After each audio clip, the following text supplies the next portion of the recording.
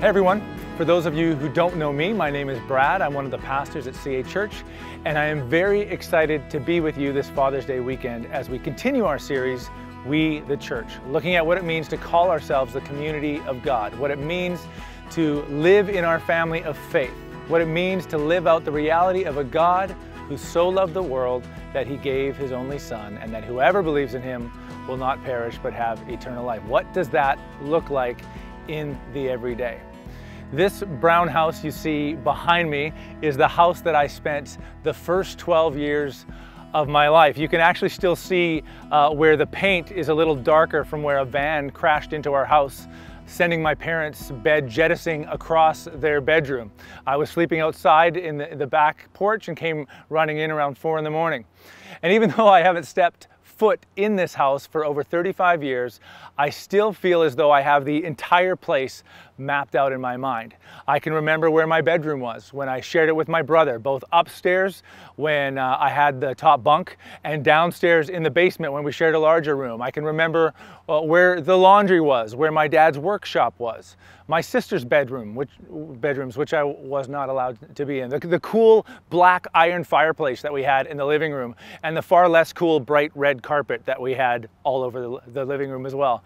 I remember the green and yellow linoleum, our back porch where my brother and I used to sleep overnight in our sleeping bags on cots reading Archie comics.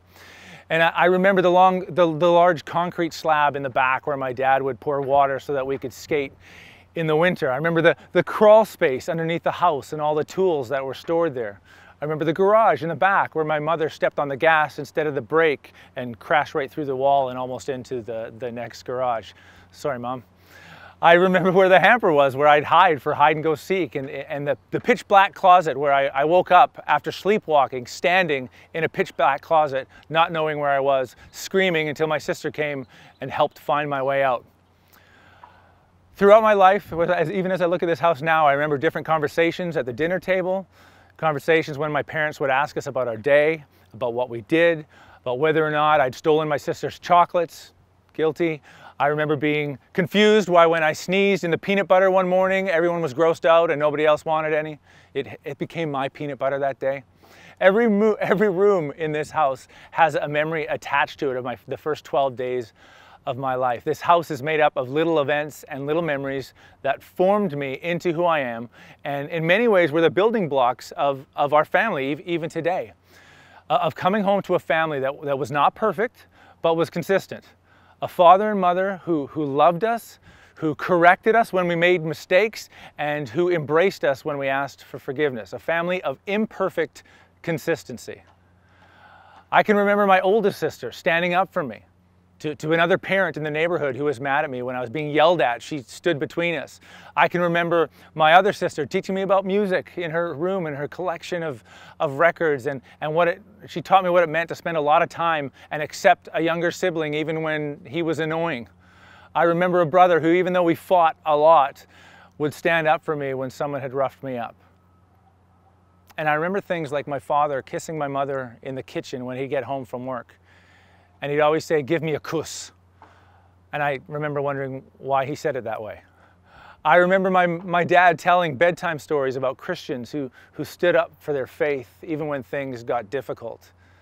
And I can remember the day he told me, when I asked him about the scar on his chin, he told me that he received it when he was in the Air Force barracks, praying when someone threw a boot at him and caused him to have a scar for life.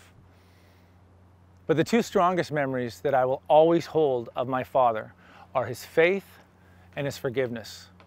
And it was modeled for us every day, in little ways and big ways. We all gave my father ample opportunity to practice forgiveness, and he took advantage of it every single time. But I also remember that my dad was quick to ask forgiveness. If he had ever disciplined too hastily or raised his voice, I remember hearing his footsteps coming down the stairs, and I thought, I'm about to get more, and often it was actually to come to apologize for disciplining too rashly. The strongest visual memory I have of my father throughout my teenage years, in a different house than this one, was to see him kneeling next to his bed in prayer every night. That is burned into my memory. There was never a question for any of us in our home of who or what my father built his life on. In my father, there was a strong consistency of faith in the work of Christ and a continued display of faithfulness to his family. During the last week before my father went to be with Jesus, which was the trajectory of his whole life, it was the week that COVID took over the world.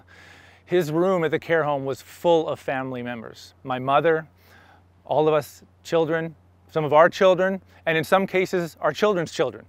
All of us confessing our love for my dad. And it wasn't because we had memories of a father who took us on big vacations every year, who gave us treats or gave us what we asked for. In my childhood, I don't ever remember going on an epic camping trip or big family vacations that I could boast to all my friends about.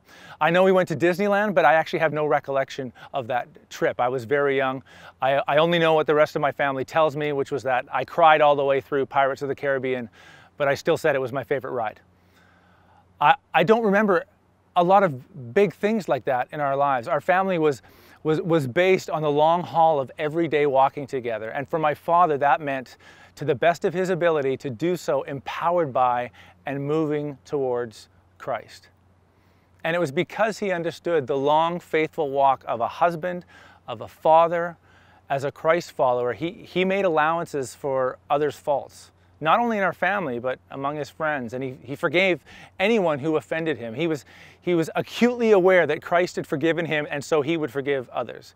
And because of that, he was a man of mercy, kindness, humility, gentleness, and patience. He always fought to make sure we knew we were in a safe, loving family. Always aimed for unity in our family, never made us feel like our relationship was in jeopardy if we made a mistake, and always aimed to repair brokenness in our relationship. Now, I tell you that story to tell you the story of the gospel and the church, and also to boast about my father a little bit. You know, throughout the New Testament, the invitation of the gospel has been an invitation into a new community, the church. The language used by Jesus and his disciples is of family. In 1 John 3, chapter 1, he says this, he says, "See how very much our Father loves us, for he calls us his children, and that is what we are." Paul writes in Romans 12, verse 5, "So it is with Christ's body. We are many parts of one body, and we all belong to each other." Again, the Apostle Paul writes in Ephesians 2:19, "So now you Gentiles, you who had no connection with God before, were not part of God's family, you're no longer strangers and foreigners. You are citizens along with all of God's holy people. You are members of God's family." Guys, Christianity, first and foremost, invites us into community. We are called into the church. When we are called to live as disciples of Jesus Christ, we are called into community. We are called into family. There is simply no biblical idea of Christianity without the church.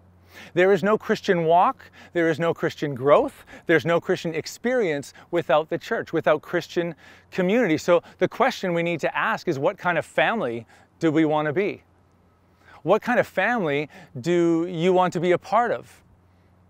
Because I know that many of you watching come from difficult families. Many have experienced what a dysfunctional family looks like, where time together is actually toxic and it's dehumanizing, where your mistakes are recorded in each other's hearts and minds so that they can be played back over and over and over again. That's not the kind of family that Christ wants us to create. In fact, he makes it clear that love for each other should be the hallmark of our church, the hallmark of the Christian community. In the Gospel of John, chapter 13, verse 35, it says, "Let your love for one another, your love for one another will prove to the world that you are my disciples." And in fact, it was this kind of love and service that turned the head of the ancient world. The people of the ancient world, leaders, the emperors, would look at the church and see the way it loved each other and how it took care of each other as a family, and would be blown away. That's why it's always been a demand of the gospel that the Christian community ought to display unity to a disunited world. I mean, has there ever been a time when this was more necessary, when there was more of a need to show unity to the world? There probably was, but it's definitely necessary now. The church is called to display love and unity, and it does its best work for the kingdom of God when it does so. The Apostle Paul writes a powerful description of how the church ought to function in its everyday life. In Colossians chapter 3, verses 12 to 15, he writes this. He says, "Since God chose you to be the holy people he loves, you must clothe yourselves with tender-hearted mercy, kindness, humility, gentleness, and patience.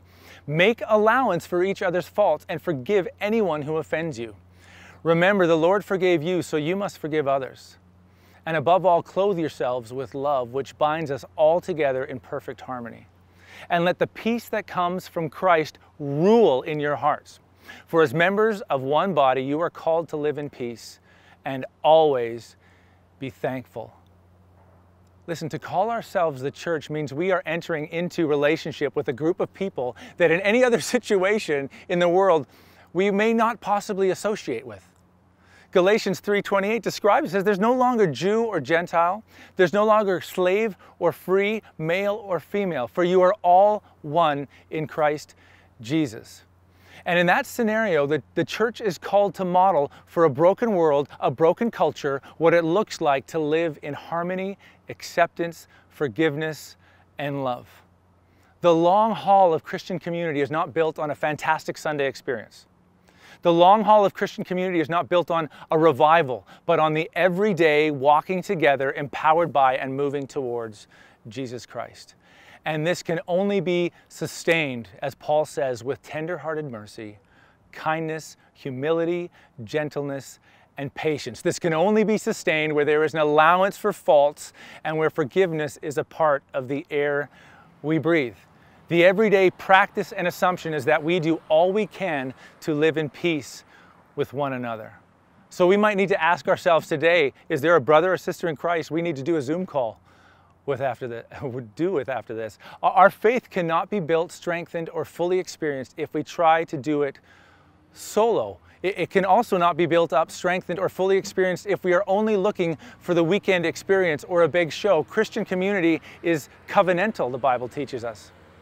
It's not only about what we get out of it.